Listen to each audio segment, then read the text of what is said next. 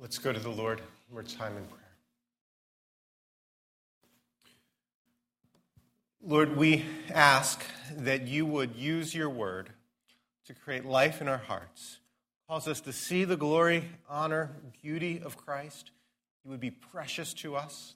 We may treasure him, follow him, obey him, trust him. Lord, as was prayed earlier, we ask again, illuminate parts in our lives that need the light of your word to shine in. Lord, we know that we are not perfect.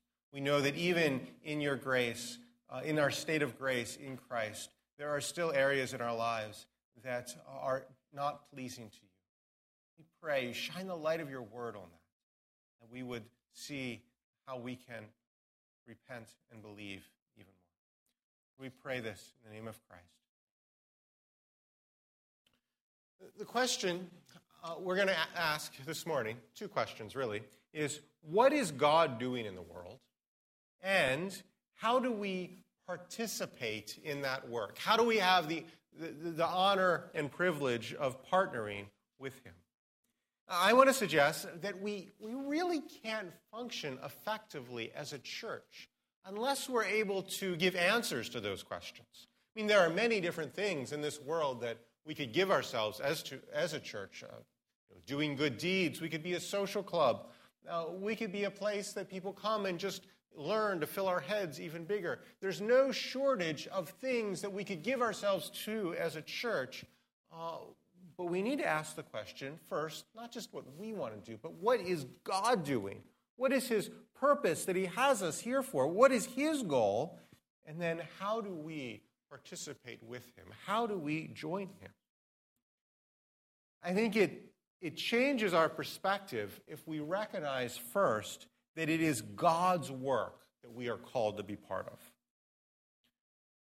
Suddenly we realize we can't just make it up as we go along. The church isn't here simply by our own desire. Hey, let's have a group of people who come together and do things. No, the church is God's work. It is something he is doing because he has a purpose that he is enacting in the world, and he calls us in his mercy and love to be part of it. And we need to recognize first that it is his work. Imagine an artist you greatly admire. Living artist you greatly admire. And imagine that artist calls you up and says, I want you to be part of this great work of art that I am constructing. Privilege, right? But they don't just give you, the shadows, the dark background. Give you the main focus, the person's face. They say, I want you to be part of this work, and I want to help you to help me in this very critical area. Well, that would be a great privilege and honor, wouldn't it? And if you were to ask to do that, you would want to know first, okay, what is the artist's goal? What is the artist doing? Because you're not there to just sort of doodle however you want. You're there to help the artist. And you'd want to know what is it exactly that they're doing, and how do you become a part of it? That's what we need to think of as a church. The church is something that God is doing. It is his mission. And we, in his mercy and honor, and mercy and grace, are allowed to be part of that great work. It's helpful to remember that God is doing many things in the world that we actually don't join him in at all. The Bible says that God is upholding the world by the word of his power. He's holding every single molecule and atom and cell in the world together by the word of his power. We don't help him in that. We're not like, hold it down. Got to keep everything in. No, God's got that taken care of. We don't help. We don't participate. We don't have really a role in that at all. But there is a work. God's favorite work. The work of bringing salvation to all people. God has said, I want you to be part of that. We need to know what God is doing, and we need to know how he invites us to be part of it. And the passage for this morning offers us a unique insight into God's plan and how we're part of it. I'm not sure there's any other passage in the New Testament that quite as clearly and succinctly summarizes what God is doing and then clearly connects what our part is. And my prayer is that as we look at this passage, our excitement for God's plan, for God's work would grow. And first, we would realize how much we directly benefit from what he does. God is saving people. We need to rest in that salvation. We need to appreciate that salvation for ourselves, and then we need to see how we are part of what God is doing to take the gospel into the world. So we're looking through the book of 1 Timothy. Go ahead and turn there if you will. If you haven't been with us, let me just fill you in on what's going on. Paul is writing this book to a young pastor named Timothy in the church of Ephesus. There were many false teachers in that church who were trying to undermine the gospel. They were teaching something that was wrong. And as you read the letter, it seems as if these false teachers were at the same time trying to both undermine Timothy and undermine the gospel. Seems to suggest that Timothy's ministry, Timothy's life even, was so identified with the gospel that to oppose the gospel was to oppose him. To oppose him was to oppose the gospel. They were identified in a way. If you're here this morning as a man aspiring to be an elder in the church, well, that's exactly what you want your ministry to be. You want to be so identified with the gospel that if somebody opposes the gospel, they oppose you. They oppose you, they oppose the gospel. And as Christians, all Christians, that's what we want our life to be about, that our lives are so identified with the gospel. But anyway, these false teachers had really no intention of joining God in his mission. They wanted to go off and start their own mission. We saw 2 weeks ago how Paul instructed Timothy to silence these people. Don't let them teach. We saw that this was the most loving thing he could do because they were a pack of wolves that would destroy the flock. It was loving to stop the wolves from hurting the sheep.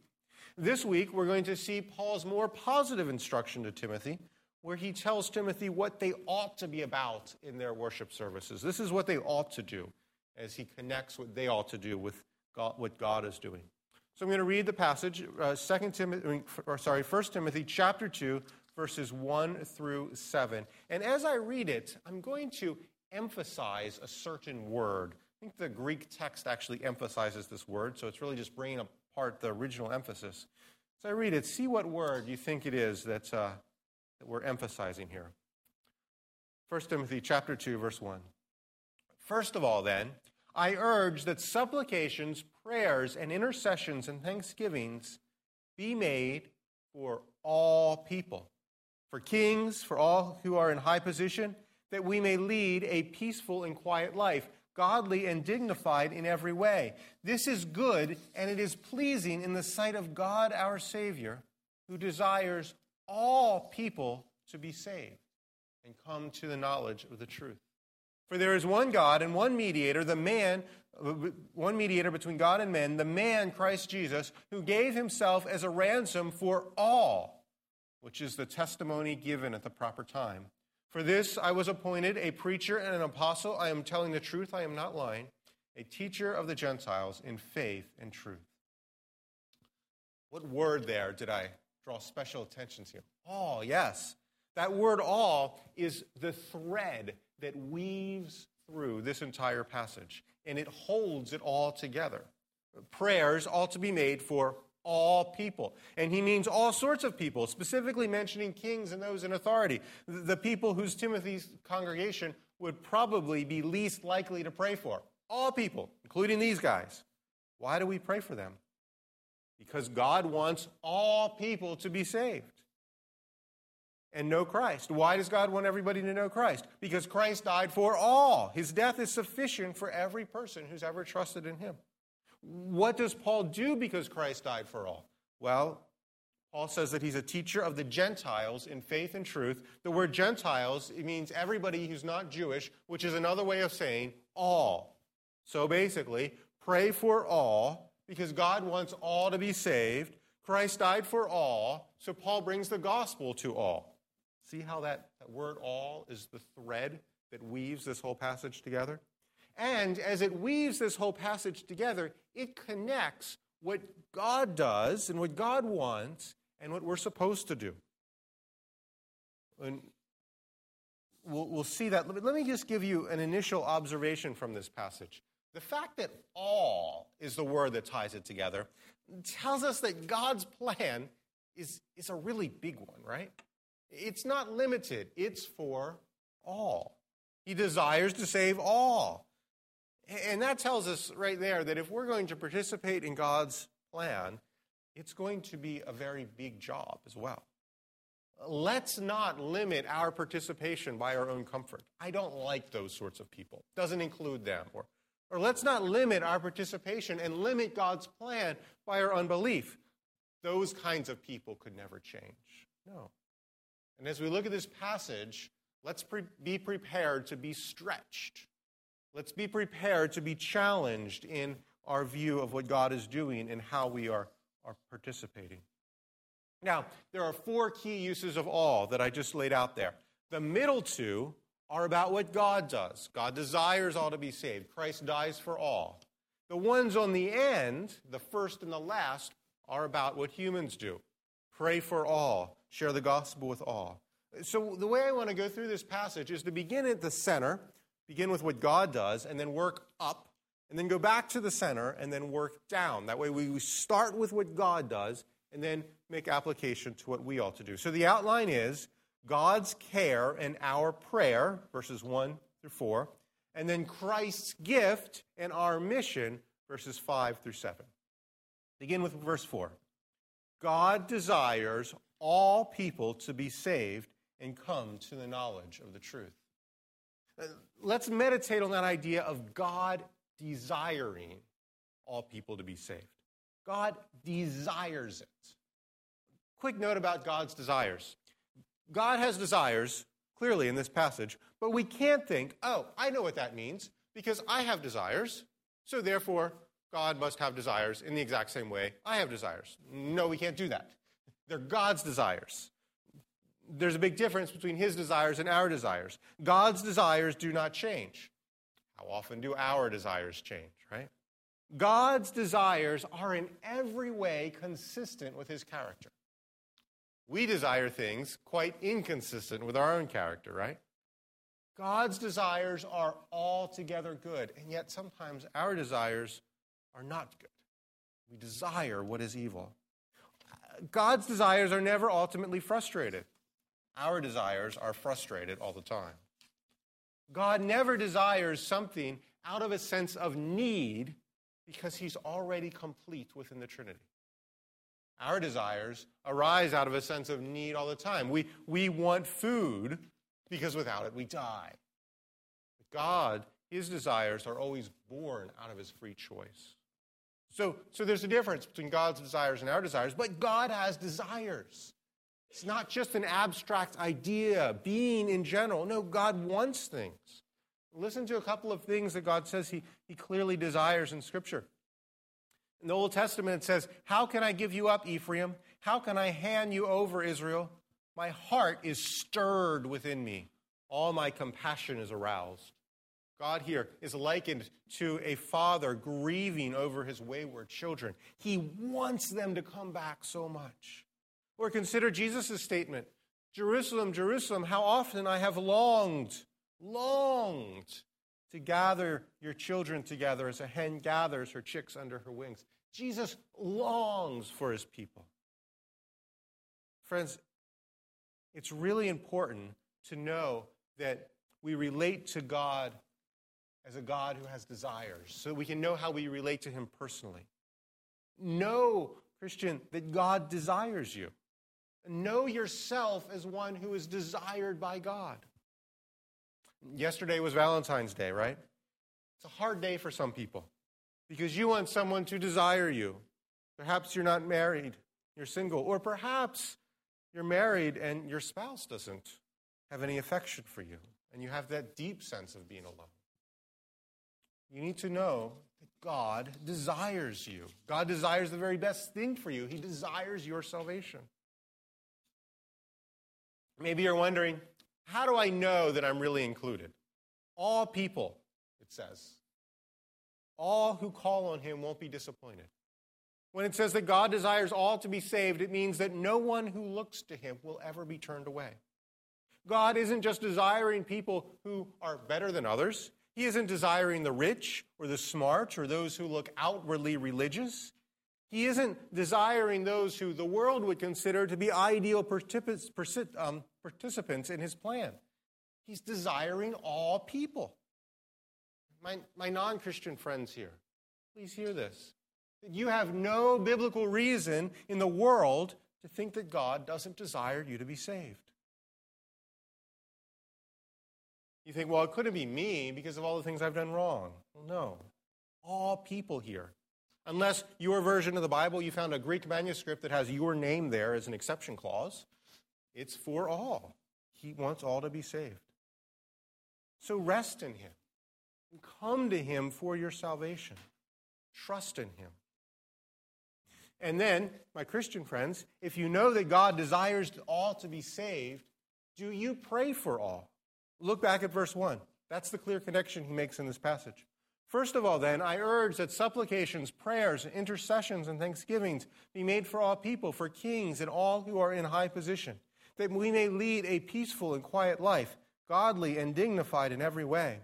This is good, and it is pleasing in the sight of God our Savior, who desires all to be saved and to come to the knowledge of truth. See the clear connection? When Paul says there, this is good, the this there is the prayer.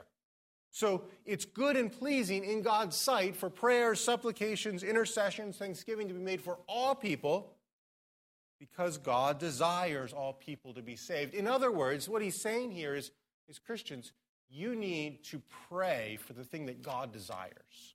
Your desires need to be for God's desires. Prayer is, us telling God our desires, right? Your desires need to be the same as God's desires. God desires it all to be saved, so you should pray for that. And just as there are no limits on the kind of people who God desires to be saved, so therefore there should be no limits on the kind of people you pray for.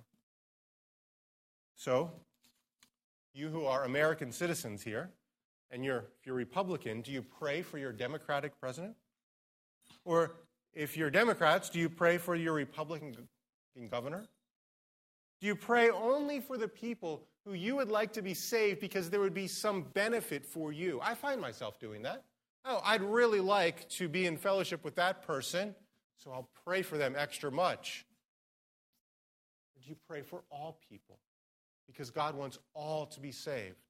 We look and see, that person would be particularly useful to the kingdom, so I'll pray for that person. God doesn't look with those eyes. He prays for all. A major application for this is in our worship services. I think that's the intended area of application that God is giving for Timothy, Paul is giving for Timothy. And you'll notice that we tried to do that in our service this morning. Steve prayed for all people. He prayed for another church very deliberately. He prayed for a missionary, that the gospel would go to all people in that person's area. We want to be intentional about our prayers because we think that that is a very important part of what we do as a church. And the fact that the primary exhortation in this passage is to pray tells us that our prayers are so important. I'll hear some people say things sometime like, you know what, I really can't do anything, so I'll pray. As if prayer is what you do when you can't do anything else at all. No, prayer does something. In some ways, it is the main thing. God desires all to be saved, so he tells us to pray for all. That's what we ought to do. And that is, in and of itself, being part of the plan. You're not sidelined at that point, praying for the main thing going on. No, the prayer is the main thing going on. That's how God wants you to be part of his plan. He wants you to pray. So let's, Greenbelt Baptist Church, be a church of prayer. A church that is publicly and personally dedicated to prayer. A main way to pray, to care for members in the congregation, is to pick up the church directory and just pray through the membership regularly. Pray for the people. Pray for your non-Christian friends. Pray for your non-Christian enemies. Pray for people. So we followed that thread of all, and we've seen that we pray for all because God wants all to be saved. Now, if we follow that golden thread one step further, we see it appears in verse 6. So look down at verse 6. Paul says, who, this is talking about Christ, gave himself as a ransom for all. Notice that. So, what we have here. We pray for all. God desires all to be saved. Christ gave himself as a ransom for all. Friends, we're not the only one who are joining the Father's plan. Christ is joining the Father's plan. Jesus dies for the same group of people that the Father desires to be saved. We see the Trinity working together here. I've heard people teach the idea that, or imply the idea, that God is this stern, angry deity, and the Son comes along, and the Son says, don't put your wrath on those people. I will go and die for them. And the Father says, okay, if you insist, but I would have enjoyed smoking them. That's kind of the impression people give at times. But that's not the picture the Scripture gives. Because the picture the Scripture gives is of a God, a loving Father who wants them to be saved. And then Jesus goes to the cross to save those people who the Father wants to be saved. The cross, you have to understand, doesn't make God loving. The cross satisfies God's justice so he can love without contradiction of himself. That's what the cross does. The cross arises out of God's desire for all to be saved. Let's meditate a little bit on that idea of Christ giving himself. Christ gave himself. The Father desires, Christ gave. That's the core reason why Jesus came to the earth, to give himself. Jesus didn't come primarily to teach or heal. He certainly didn't come to seek glory for himself. He came to give. Mark 10:45. The Son of Man did not come to serve, but to be served, but to serve and to give his life as a ransom for many. For this one purpose, Jesus came into the world, to give his life for his people. In the book of John, Jesus says, "No one takes my life from me, but I lay it down of my own accord." Jesus was not coerced to give himself. He was not tricked or manipulated. He simply did it because he wanted to. He willingly gave. And through Isaiah, we learn that Jesus speaks, "My back I gave to those who strike. My cheeks I gave to those who pull out the beard." Jesus gave himself to death. He gave himself to the Roman soldiers who whipped him until he was a bloody mess. He gave himself to be stripped and publicly mocked. He gave his hands to be nailed through. He gave himself to be suspended on a cross. He gave himself for our sakes. As I was meditating on this, I appreciated greatly the generosity of Christ. He would give himself for that reason. Well, friends, let's pray for one another that we also appreciate the generosity of Christ in this regard. But in order to realize what it means that he gave himself, an important question is just how does the cross of Christ benefit us? It sounds very moving to talk about Jesus giving himself over in these ways, but if we don't understand how that actually benefits us, what it actually does, then it loses its value. Let me try to illustrate this. Suppose you are with some friends around a bonfire, and one of your good friends says, "I want you to know how much I love you, man," and he jumps in the fire. You probably wouldn't think of your friend as loving. You probably think of your friend as crazy and a little bit unloving because you're somehow responsible for his death, cruel death. But consider this. Imagine you're captured by ISIS, and you know a horrible death awaits you unless the ransom price is paid. But what ISIS has demanded is not $200 million. What they want is for your best friend to come over and die in your place. And then your best friend, in a great act of love, comes and dies in your place. Well, now, if your friend is burnt for you, all of a sudden you see that as extremely loving, right? Because it actually accomplishes something. It actually gives something for you. Well, friends, that's how the Bible talks about the death of Christ. Look at verse 6 there.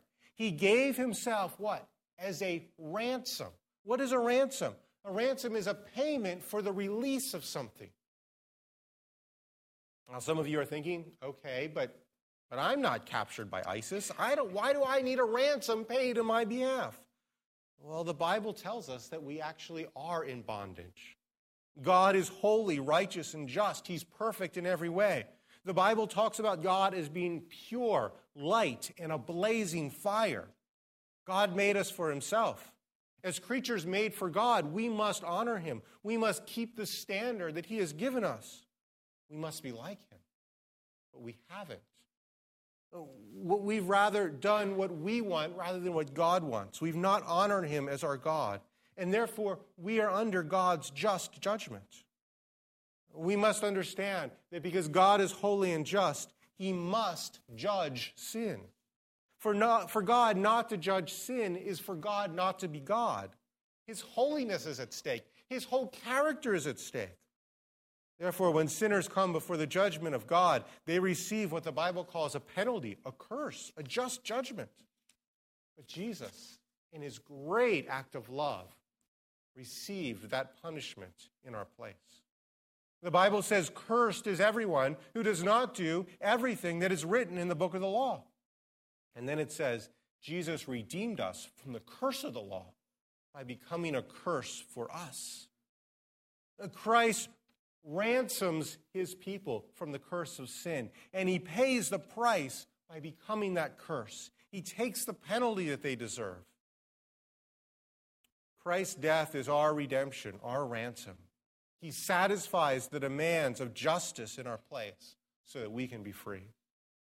And not only are we ransomed, redeemed from the bondage of sin, we're redeemed and ransomed to God. We are bought with a price. We are purchased by him. We are his people, those who've trusted in Christ. So friends, this is what it means that when Christ gave himself for you.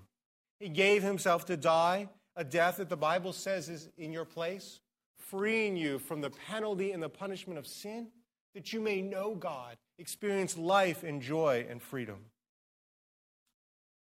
Now, another question we have to ask to understand him giving himself is, what made Christ's giving of himself work?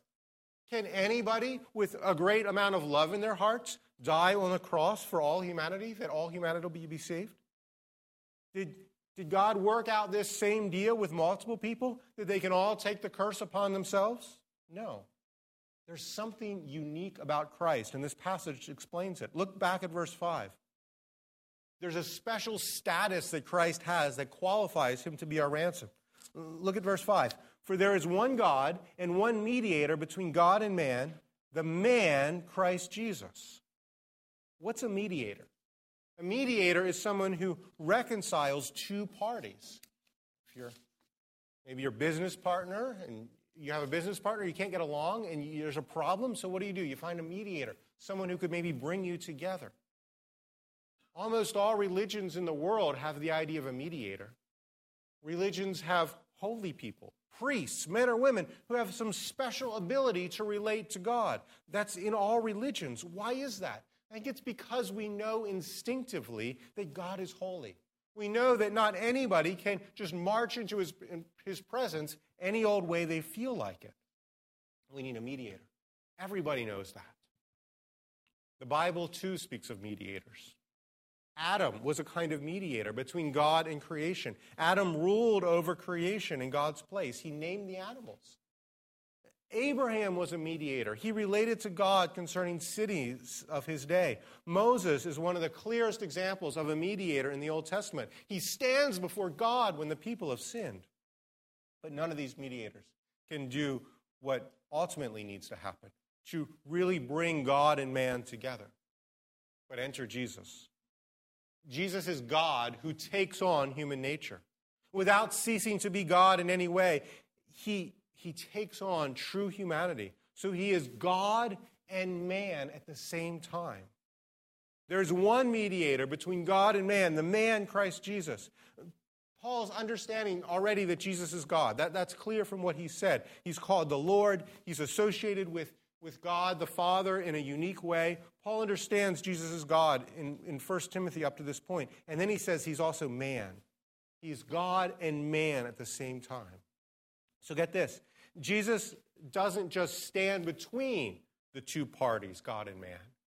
Jesus is those two parties, God and man.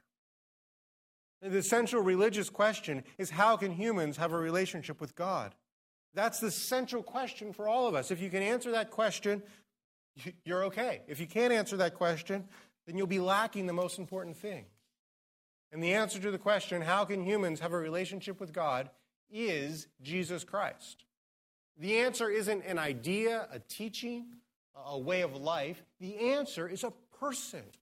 Jesus Christ himself is the answer to the question because of who he is. He is God and he is man. And therefore, he is how we can have a relationship with God. Because he is God and man, his death can intercede for us in a unique way. The one who gave himself for us in human form, he is in human form so he can take the curse that we humans deserve. But he's also God. And that means that his death is of infinite value. That's why he can satisfy the penalty for all. Time and time again, Christians have made the argument that Christ's death is of infinite value, worth to cover the sins of the whole world because of the infinite one who wrought it, because of the infinite one who died. Because of Christ's person, being who he is, God and man, his death on the cross satisfies the punishment, sufficient enough for the sins of the whole world. This is what Peter is getting at when he says that we are redeemed, not with gold and silver, but with the precious blood. Is there any blood more precious than that which is God and man at the same time? And notice how in this passage that leads us to the exclusivity of Christ. There is how many mediators? One mediator between God and man. No one else is who Jesus is, and no one else did what Jesus did. There's only one. If there were multiple redeemers, the logic here is that because there is only one, it is sufficient for all. I know this is controversial in our times, isn't it? The exclusivity of Christ. You're talking to somebody, maybe at the college campus or in your workplace. They think it might be kind of cool if you have a relationship with Jesus until they realize that you think that he's the only way, that it's Jesus or nothing, that there's no other option. All of a sudden, that seems offensive to others. It sounds unloving. It sounds unloving, though, first because the world has a wrong understanding of love. They think love equals unconditional approval, which it does not. But also, the exclusivity of Christ sounds as if we're barring people from entering. Oh, we believe in Christ alone, so we want to keep out everybody else. But that's not what we mean at all. By saying we believe in Christ alone, we're saying everybody can come through Christ. And think about it. If there were multiple saviors, then you'd have different saviors for different people. Christ would be the savior for some. But because Christ is the only savior, he is the savior for all. We shouldn't despair because Christ is the only way we can come to God. We should be encouraged because in Christ is everything we need in order to come to God. The way to be inclusive for all is to be exclusive of Christ. Again, I know it's hard to swallow in our culture today, but consider what happens if we give up this idea of Christ alone. First, we give up our salvation, because the Bible plainly states that salvation is found in no one else. There is no other name under heaven by which people can be saved. Jesus himself said, I am the way, the truth, and the life. No one comes to the Father but through me. So to give up the exclusivity of Christ would be to give up the possibility of salvation. But there's something else that might not be quite as obvious. It's that we also give up the unity of the church. Listen to what Paul tells the Ephesian church in Ephesians chapter 4. He tells them to be eager to maintain the unity of the Spirit and the bond of peace. Now, that's a good word for our culture today. That would resonate with people. Yes, unity is a good thing. We want to be united, and we want to be united across all sorts of spectrums too. And then Paul gives the rationale for this unity. There is one body, one Spirit, just as you are called to the hope that belongs to your call. One Lord, one faith, one baptism, one God and Father of all, who is over all and through all and in all. There's one gospel and one body of Christ. Therefore, it is for all people. That's his logic. If there were multiple ways to be saved, then we wouldn't have to all gather together as one church. We could find our own view of salvation that fits with our own personal tastes. We wouldn't have to love people who are different than we are. We could be part of a religion that was tailor-made for our own personality type. It wouldn't be a contradiction if Sunday morning was the most segregated hour in America, because naturally people would seek a salvation to suit their own interests, backgrounds, and personality. But Jesus, there's only one Savior, and that means he's the Savior for all. And that means we have no choice but to be united together as one body in Christ. The book of Revelation speaks, the redeemed creation speaks to Christ, and they say, "Worthy are you to take the scroll, to open its seals, for you were slain, and by your blood you ransomed people for God from every tribe, language, and people and nation." There is one Savior who ransomed people from every tribe and nation.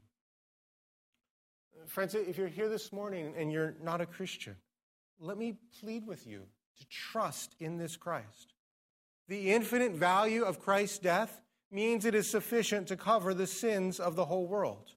You have no reason in the world to think that his death isn't for you. You can trust in him. And the way we experience this salvation is by believing in him. Trust in him. He died on the cross for all those who would believe in him. And my Christian friends, we'll close in a second, but do you understand the urgency then to take the gospel to all people? And right after Paul talks about how Christ died for all, he then says he's an apostle, preacher, and teacher of the Gentiles, which is another way of saying all. We pray for all because God wants all to be saved. Christ died for all, so the gospel must go to all. Friends, what are you doing to bring the gospel to all people? How are you engaging your coworkers, your family, and your friends, the people on your sports teams, or your children's sports teams, the people in your neighborhood? A key word that I think we need to understand here is that we need to be intentional. We could easily go off in two wrong ways. We could load ourselves with guilt because, there's somebody in our court down the road that I haven't actually talked about with the gospel, and we could load ourselves with guilt because we see more we could do. Or we could go the other way and think, I did one thing, and therefore that's enough. The key word there is we just need to be intentional. We need to understand it's a priority. We need to pray for the people. So often in praying for others, that's how we get a heart to share the gospel with them. And that opens up doors of opportunity. Pray for all. Invite them to church. Bring the gospel to them. Do you see that the thread of all links this whole passage together? God wants the people to be saved. If we meditate on God's desire for the people to be saved, that'll lead us to sharing the gospel with them. Meditate on the sufficiency of Christ's death. It'll lead us to sharing the gospel with them. And if we pray for them, it'll lead us to share the gospel with them as well. Let's pray. Lord, we pray that you would bring the gospel to all people. We pray that you would be drawing people to yourself, that they may know you and your Son who you have sent, and that is eternal life. Give us a burden for others. We may take your gospel to others, that they may know how they can be saved and trust in you. Lord, if there are those here this morning who don't understand how Christ's death applies to them personally, we pray that you would work in their hearts. They would see Christ as beautiful and trust deeply in him. We pray this in Jesus' name.